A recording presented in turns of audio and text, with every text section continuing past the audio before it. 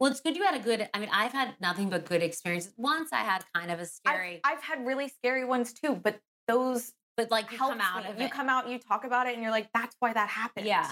So we're talking about ketamine intravenously, Mhm. just for anyone listening. With a doctor With a on doctor, site, yes, with a doctor. not being snorted at a club in Miami. No.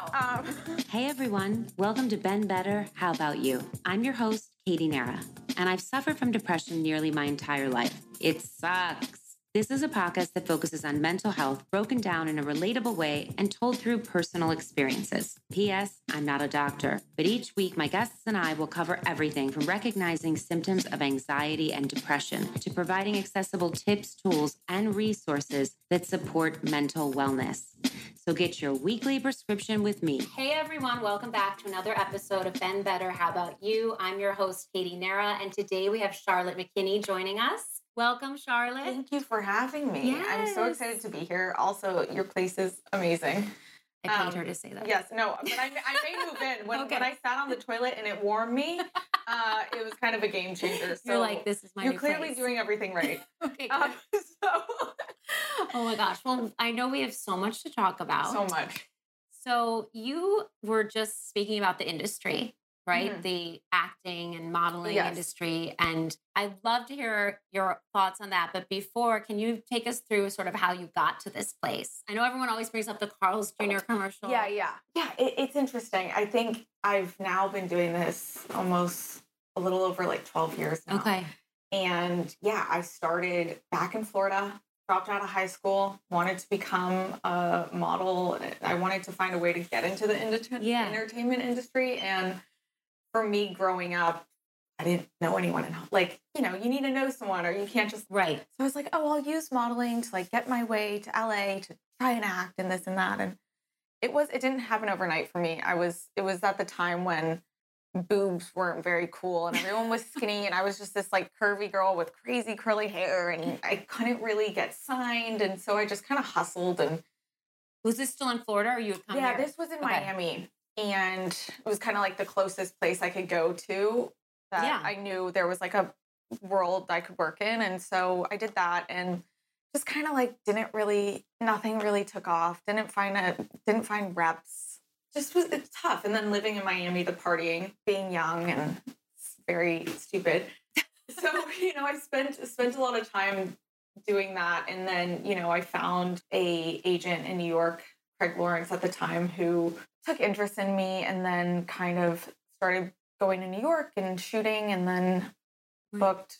Then it like slowly started happening. And I came to a point, I'm like, am I going to live in New York and like do the modeling thing or do I want to go to California? And I was like, I want to go to California. And I booked guests and then guests led me to Carl's Jr. And then kind of used the Carl's Jr. to then, at the time I got reps at UTA and I was like, I want to act. Right. I knew nothing. I was doing. I didn't know anyone. I didn't know what anything was. And I just kind of got thrown into it. My first movie was with David Spade on a comedy. And that first day on set, I just fell in love with it. And the rest was kind of history from that. Right. It's funny. I just come from like a very self-made hustle. It's all on you. No one's going to lend a hand. So I love that. That's kind of how I started. And it kind of always keeps me super grounded, keeps me always, trying to find the next gig. I didn't know you were an actress too. So tell me about that. And also, side note, we met at a brunch. And when I sat next to you, I felt this amazing energy of this girl is cool and gets it. I do not act anymore, but I acted and wrote a film. But when the pandemic hit, I actually had sort of an epiphany of I don't want to do this anymore. Because I think people don't realize that it is so much rejection. And I think I come to a point where I just was like, why am I giving my blood, sweat, and tears for nothing in return? And it's weird because now that I'm out of it, I'm like, wow, that was really cool that I did that for so long. Yeah, totally. And now that I'm competing with riding, in horse competitions, people are always asking me, how are you not nervous? And I'm like, are you kidding me? I've had to masturbate in a room with 5 men. This is like Me Too. Well, that's the worst things you could imagine. No, like but riding on a horse is like nothing. totally. Like, Even now, I do stand up, and everyone's like, Yeah. "I can't believe you're doing stand up." I'm like, Yeah. I've been in the industry for so long, like modeling at age 16. Like, Oh, this is the gosh. least of my problems. If you don't laugh at me, I don't care. You know, Yeah. in that world, you put yourself through such traumatizing, Yeah. horrendous that things. you don't even realize. You don't even realize. And then you COVID comes in, you're like, I've been so go to this, do this for everyone else. And then COVID came and you're like, I'm going to do stuff that brings me joy and where I feel good. I'm still trying to find what that is.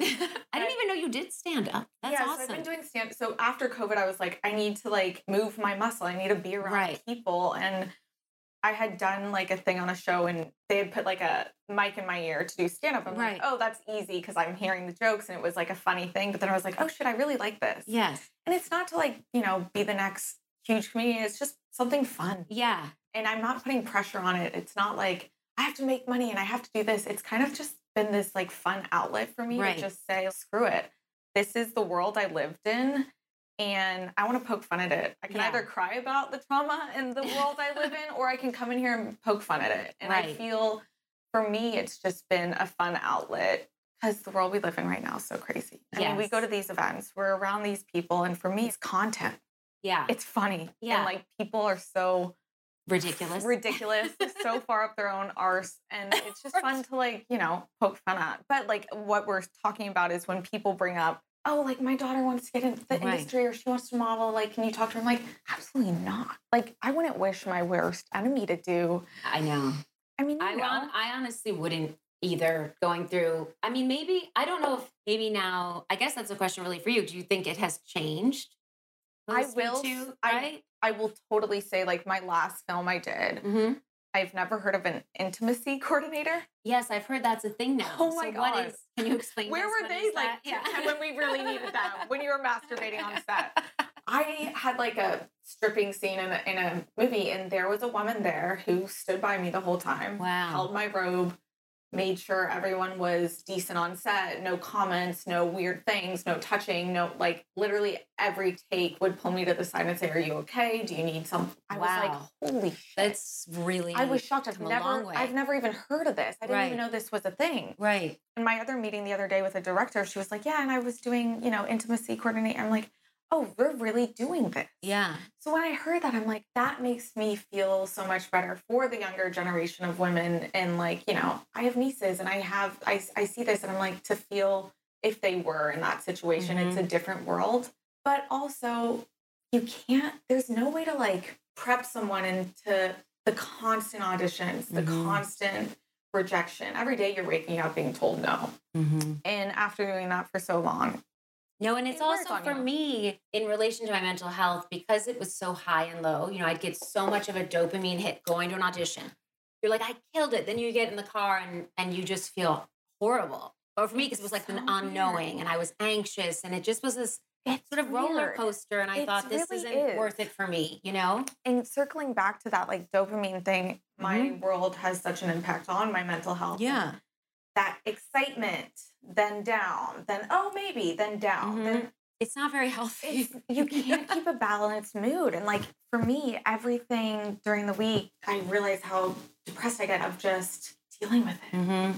And I have to work on it and definitely want to talk to you about how you cope with stuff, but have to find a better way to deal with not having that steady. And I think for you, it's finding a podcast or finding these things and finding these other outlets, because if you're putting your happiness on casting directors and jobs, you'll forever be unhappy. That's true. And my mom's really been pushing lately. She's like, I just want to die knowing you are happy. And I want you to I want you to feel fulfilled. And that's why, I work with my charities and things like that. But finding those other things you're passionate about, I think, is how you stay alive. Right. It's finding your way of integrity. I'm reading this book by Martha Peck right now. And I think that really can be life-changing.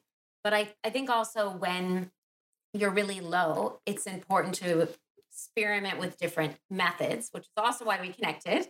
When I was doing my research, I was really fascinated and also excited. This sounds awful, but excited to learn that you have interstitial cystitis, because I was misdiagnosed with that 10 years ago.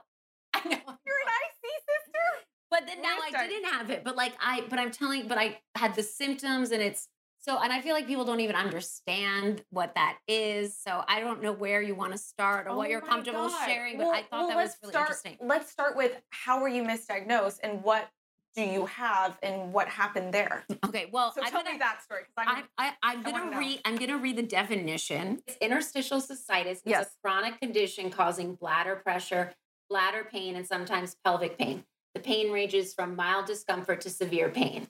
The condition is part of a spectrum of diseases known as painful bladder syndrome. Here's the really great thing. Treatment can help, but this condition can't be cured. And that to me was... Of course, it's something only women get, really. Yeah, I mean, men can get it, but it's a bit different. It's definitely a different thing. But that, to me, that underlining thing, no one understands. And when I was diagnosed, and that's where I kind of just became paralyzed, was... What year was that you were? I've been diagnosed maybe for the last 4 years. Okay. It's awful though. For anyone were you listening, just having symptoms? I mean, well, not to get too into the man filming this is like, I'll be outside. He's like, I'm leaving. He's like, I'll take 2. Yeah. But I'm from a family of gynecologists. So I'm very knowledgeable about all the lady parts, and I was just what I thought was getting UTIs. Yeah. And my uncle finally was like, because I was like, I need numbs your urethra for anyone wondering. He said, I think he's like, you need to go see your gynecologist. I think you may have interstitial cystitis or I don't know if he said that, but then my gynecologist said it. Got it. So then I went to this urologist and I ended up, you want to hear something so painful. And this was actually the lowest point of my life. This was November 2019. It takes you low, man. So low. I ended up having to get Botox in my vagina. So when people talk about pain, it's like you just have, and all my girlfriends are like, we're jealous, Katie, your vagina's going to be really young. No, you're like, that's not what And I just remember my urologist like, just being like, well, this can't help. And then what I realized, I just had a tight pelvic floor. Meanwhile, I started going down the path of how to cure this. And then I worked with this pelvic floor therapist, physical therapist. Mm-hmm. And she was like, wait, you don't always have to pee. Or like the more we kind of you figured it out. I was like, wait, this isn't Yeah. But it's like such a mystery. And women weren't even part of clinical trials till I think it was 1993. So totally. That's not even that long ago. And here's a condition that mainly affects women and there's no cure. I mean, and for you, it's like, even with pelvic stuff or anything you're dealing with in that region, it's whether it's IC, endometriosis, whatever it is. Endometriosis, yeah. It's just, as a woman, it's like the center of your body. And when you have any sort of discomfort there, whether it's just your period or this and that, it's so painful. No offense, but penis owners do not understand it. I always say to my boyfriend, I'm like, if you knew what this felt like for 2 minutes, you would understand why I'm psycho. You wouldn't last like 20 seconds. Exactly. So happy that it wasn't that for you. Yeah. Did you find you did like pelvic floor practice and I just, like that? and I think also for some people, you have to sometimes go back to realizing, did this start me, holding here from this? Sometimes the normal therapy, but I really encourage anyone that's listening, pelvic floor therapy. I had a great PT and she really helped me. So I found out I had it because I have on my right side, like kind of this kidney disease, like a sponge kidney. And I had 20 plus stones on my right side. So I had a surgery to get some of them out. With having kidney stones, I always had to pee and infections. I heard they're so painful. Kidney infections. I mean, your kidney is such a part of the working body. And I was kind of always dealing with this. I went in for that surgery and it took really long. I remember my mom being there and just not understanding why it wasn't getting out. And how old were you? I was early 20s or mid 20s, 24, 5. My mom we were all like, what's going on? I finally get out and my urologist was like, you have IC. Not only is your kidney just a stone, but you have the lining. So they could holes in the lining. They could see because they were there with a camera. Yes. So that's to backtrack quickly. So part of interstitial cystitis is that there's holes in your bladder lining. That's totally. Okay.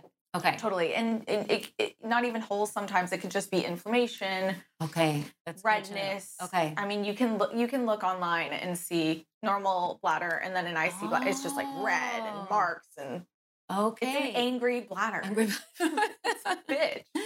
And when you Google it and you read can't be cured. Yeah, 200,000 cases a year. And I come back and this is while I'm trying to like manage my career, manage, a relationship. Oh, forget it. It kind of kills relationships. When your vagina hurts, it's like, forget it.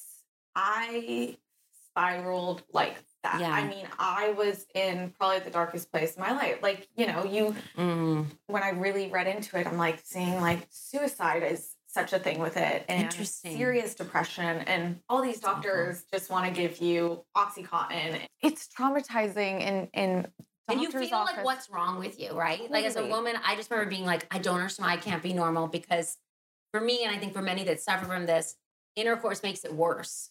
Even if you don't have pain with intercourse, which I didn't, it would just be like 2 days later, I'd be like, what is going on? Totally. It's just really depressing. It's just at the end of the day, it's really depressing. Yeah. And I felt I couldn't show up and be the best version of myself. Yeah. My sister would invite me out and I'd be at like my niece's birthday parties and I would just be in the corner, like huddled in pain, bitchy, snappy.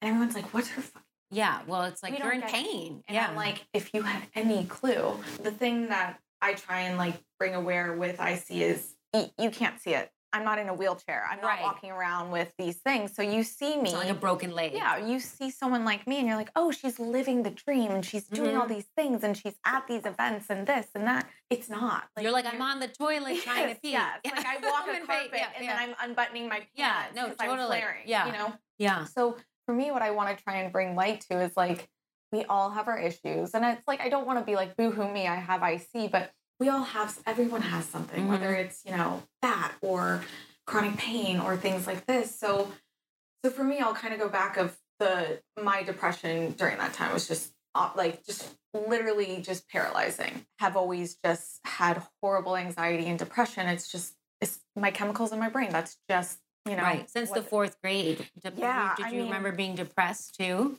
More of anxiety. Mm-hmm. And then 2nd grade, I was put on Ritalin. Like they just they didn't know what to do with me. I had ADD. I had dyslexia. They were just throwing pills at me as a kid. And God bless my mother because it's hard to do that with a child. It's hard to put a kid on medication, but then it's like, put your kid on medication or they physically can't go to school because they're afraid.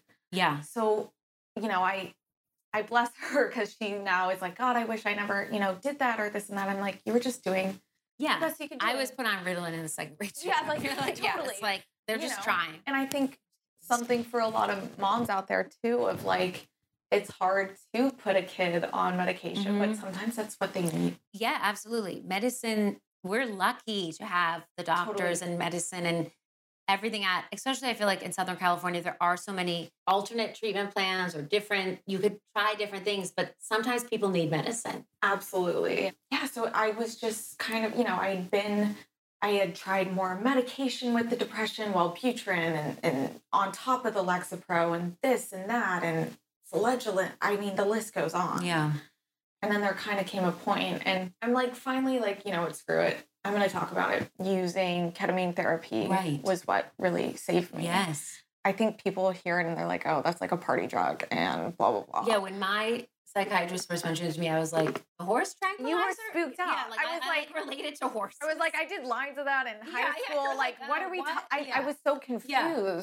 And I was like, you know what? At this point, I'll try anything. Right. It wasn't like I walked into an office and he goes, you're doing ketamine. Right. It was years of trying. I'm doing this once every 3 months and it's how, instead of taking a pill every day, it's like one little treatment. Right.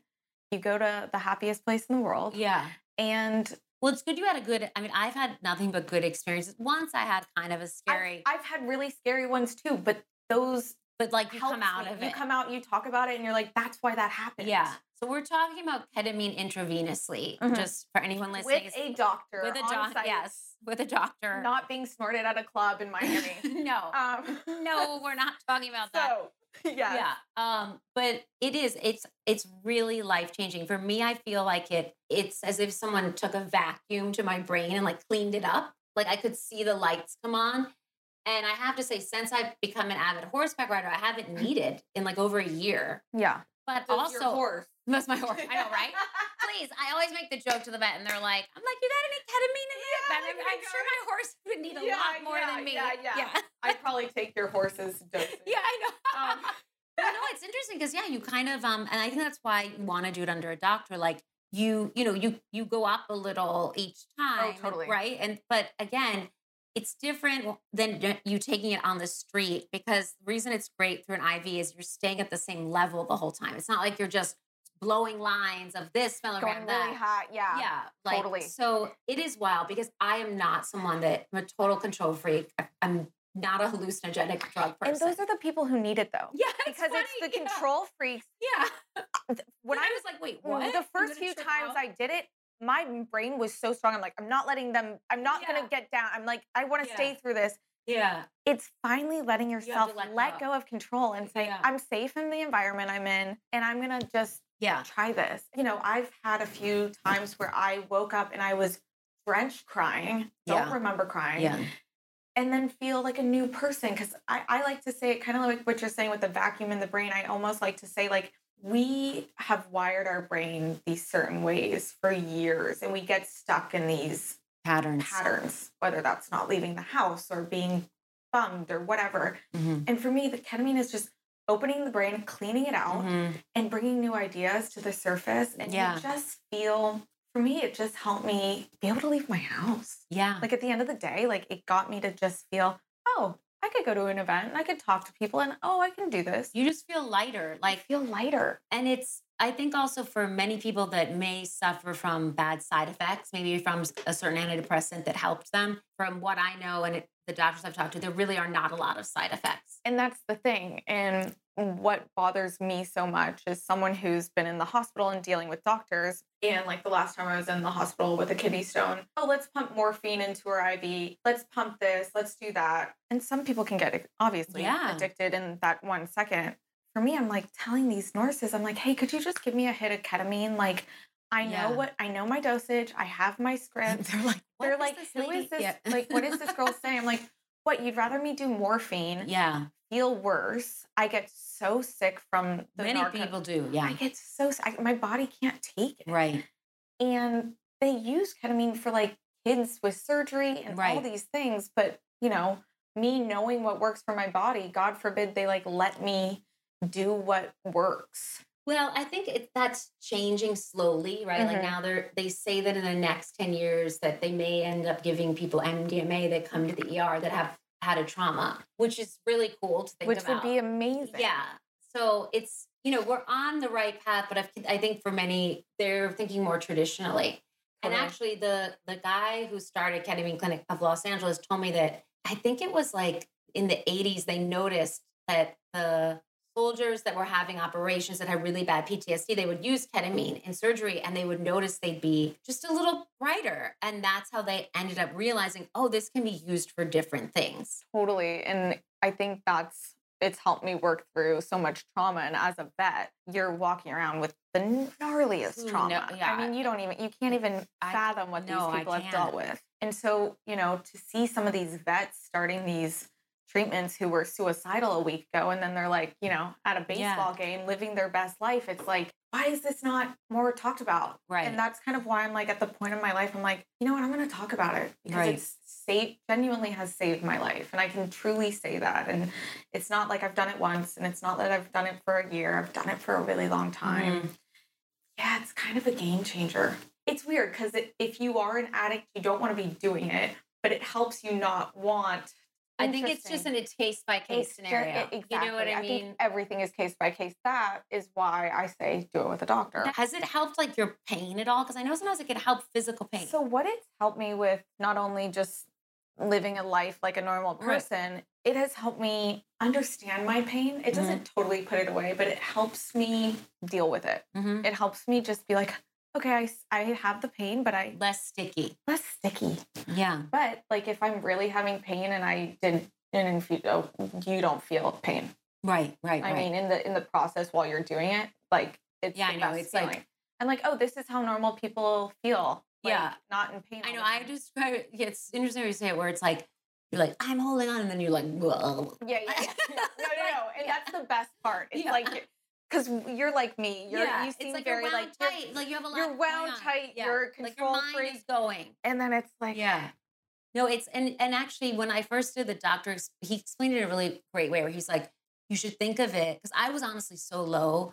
I wasn't even trying to hold on. I was like, I'll try anything. My mom was with me. It was, it was emotional. Absolutely. And he was like, you should think about it like a roller coaster ride. And you're going to go through waves and you'll hear the music and you'll pull the lever and you're going to go. And that's kind of how I think of it whenever I have an infusion. Totally. Which I think is helpful. And I think going into it with the right mindset of feeling positive, like I'm going to go into this and hope for the best. Right. But sometimes you need those scary wake up call. Like I had one, this was pretty recent. I had one in the last year and I was dealing with, not only do I have like pain and stuff, but I was getting really thin with just dealing with chronic illness. And You just had no appetite or you...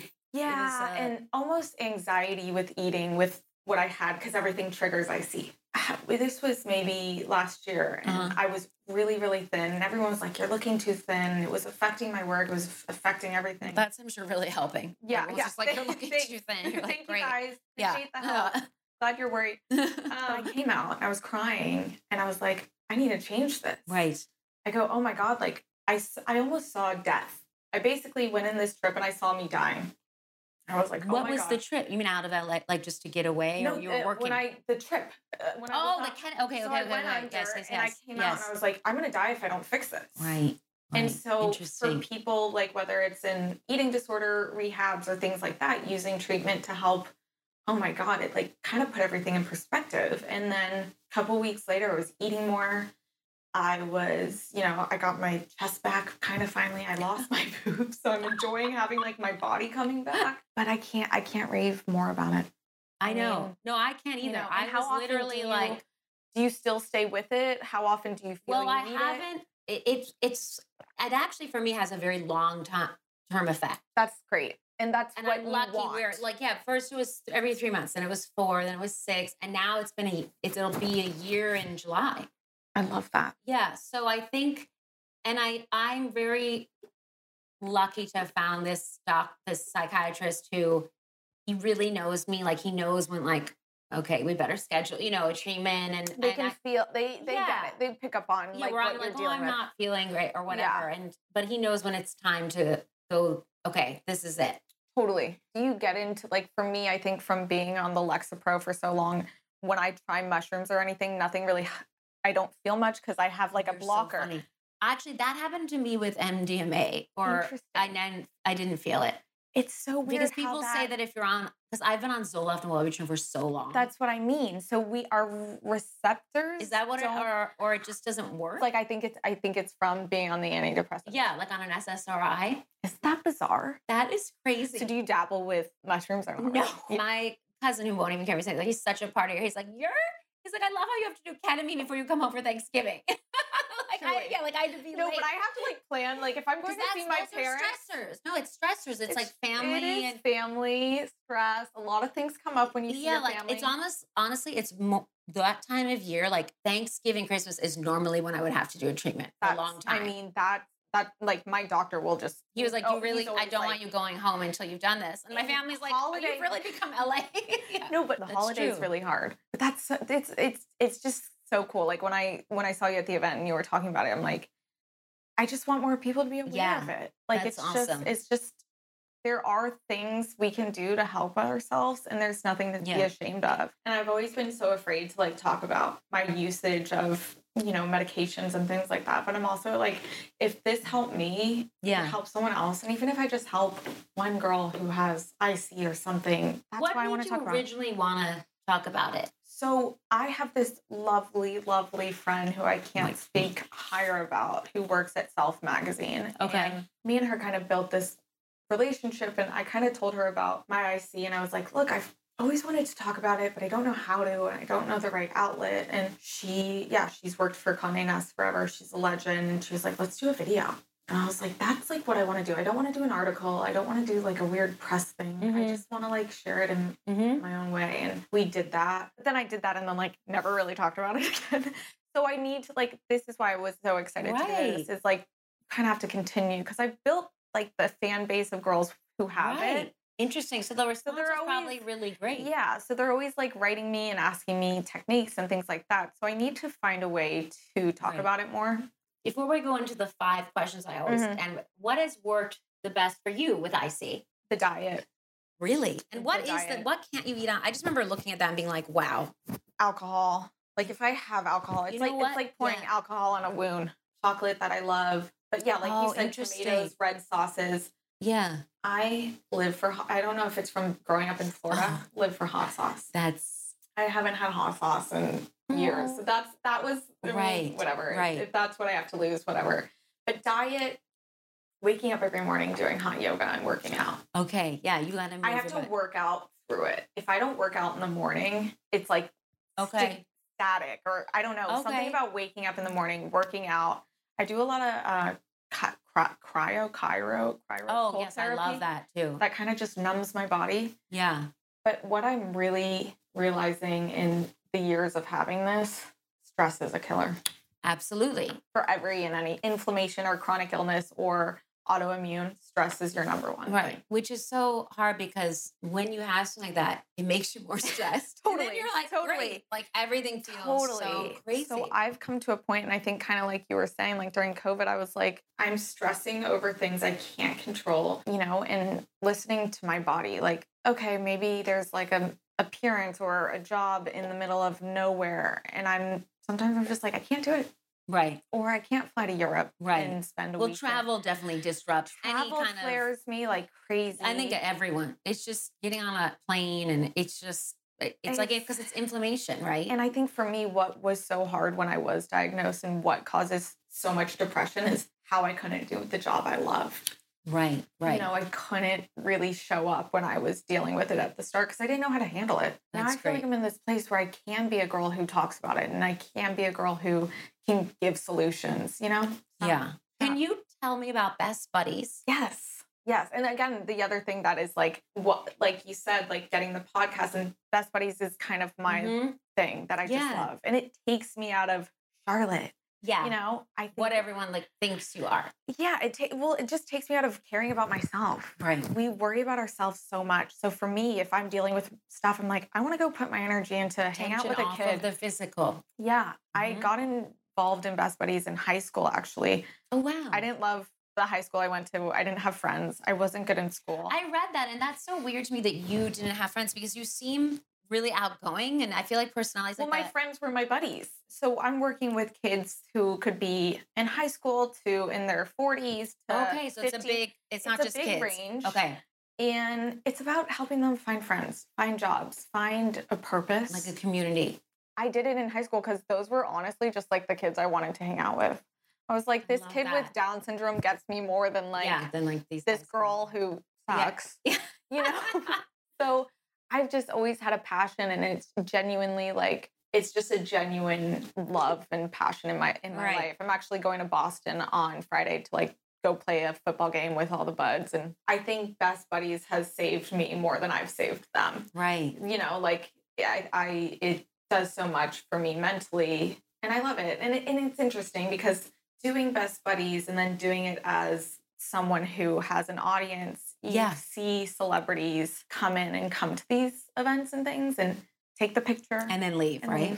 Isn't it so gross? And you see that all the time in LA. See it all the time. You really do. I'm like, why are you even here? So they're shoving the kids. Yeah, I was confused when I went to my first celebrity thing with buddies. Yeah. I was like, whoa, this is about photos. Because I'd go to these things and not even bring my phone. And because you're being present and So that's been really interesting. And if you ever want to be involved, you can call me. But we're always doing events and things out there, so I will let you know. But it's a game changer. All right. Well, we always end with our rapid 5 questions. Love it. Love a rapid. As I'm like trying to read it, I'm like, hey. What do you do for a mental break? Cannabis usage. I thought you were going to say ketamine. Okay. Okay, I'm starting to make myself like a druggie. Without drugs, I think for me, I live by the water. I think just like going and looking at the beach, getting connected to nature, which being is something outside. I don't really do, but I need to do it more. I grew up in Florida, and like being by the water mentally has just saved me. Mm-hmm. So I'll just take time and go outside and like connect with. Yeah. When is the last time you cried? Ooh, I've been doing good. I'm like proud of myself. When was the last time I cried? I think an audition. How long ago was it? This may have been like 3 months ago, maybe. Yeah. That's really good. Yeah, I haven't been crying. I go through phases where I cry. Really? Like I feel like I cry like every Yeah, day. you're like, it was an hour. Yeah, I'm like, so I'm always like amazed. Yeah, and my cry for my audition wasn't really that great. So, but a real cry. Oh, you mean you cried? I thought you meant you cried after the audition. No, I cried for the audition. Okay. So clearly the crying wasn't good enough. No, I'm trying to think. Cried. I mean, if you should really think about it. But then I think about it. I'm always crying about something. Probably something silly with like my boyfriend or something. Okay. What are you currently reading? I'm gonna like just be super honest. I'm a horrible reader. With dyslexia, I have to hear stuff. I'm trying to read more because I do like it if I find something that I like. Like my psychiatrist will always give me like a cool book. Yeah, but some people just aren't. You know, and so sometimes it's like, well, okay, what music are you listening to? Like, one of my other friends, I'm like, okay, never mind. Right. Moving on.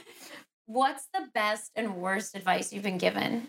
I think just like bad advice would just like be people who had worked for me to like push me into things that weren't like my authentic self. And I think, you know, I've been managed or I've been with agents and things like that, and any advice of people like steering me out of like who I am or to do things to be cooler that weren't for you.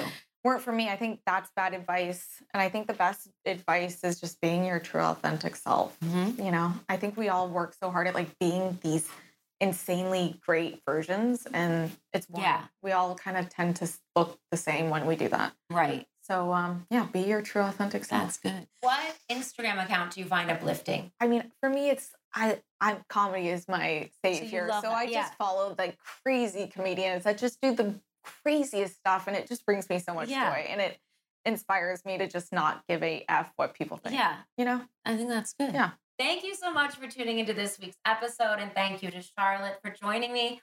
Where can our listeners find you? Charlotte McKinney on Instagram. Are people making you do TikTok? Yes. But I actually find it fun, but I don't find that I get as wrapped into it as Instagram. You know what I mean? Yeah. Like it's fun, but. Another thing I get so much anxiety is this constant need to be posting. And well, then I wouldn't because I think people can tell when you feel like you have to post something. It's that's what's been bothering me the most lately is this constant feel of like having to produce content. No, it's insane. Like I used to have, which when you were saying you're doing research, I used to have a clothing line, and I can't imagine having one now because they constantly want like just anybody wants. It's like content. Oh, I just had a meeting with a brand that I was gonna, possibly work with them. Yeah. They're like, you just need to be posting more video. And I'm like, what am I gonna like I hate it. It makes me cringe. But honestly, maybe this is more of like also, my thing. Maybe you should just post that. Exactly. You're like, I hate this. Because like people I think are like over it. Where can our listeners find you? They can find me on Instagram, just my name. And then the TikToks I'm not great at, but I have one. All right. Well, that's all, folks. Be sure to subscribe, comment, and give us 5 stars. And we can be found anywhere you listen to your favorite podcast. Thank you for tuning in to Ben Better, How About You? To learn more, please visit benbetterhbu.com and check out our Instagram, BBHBU.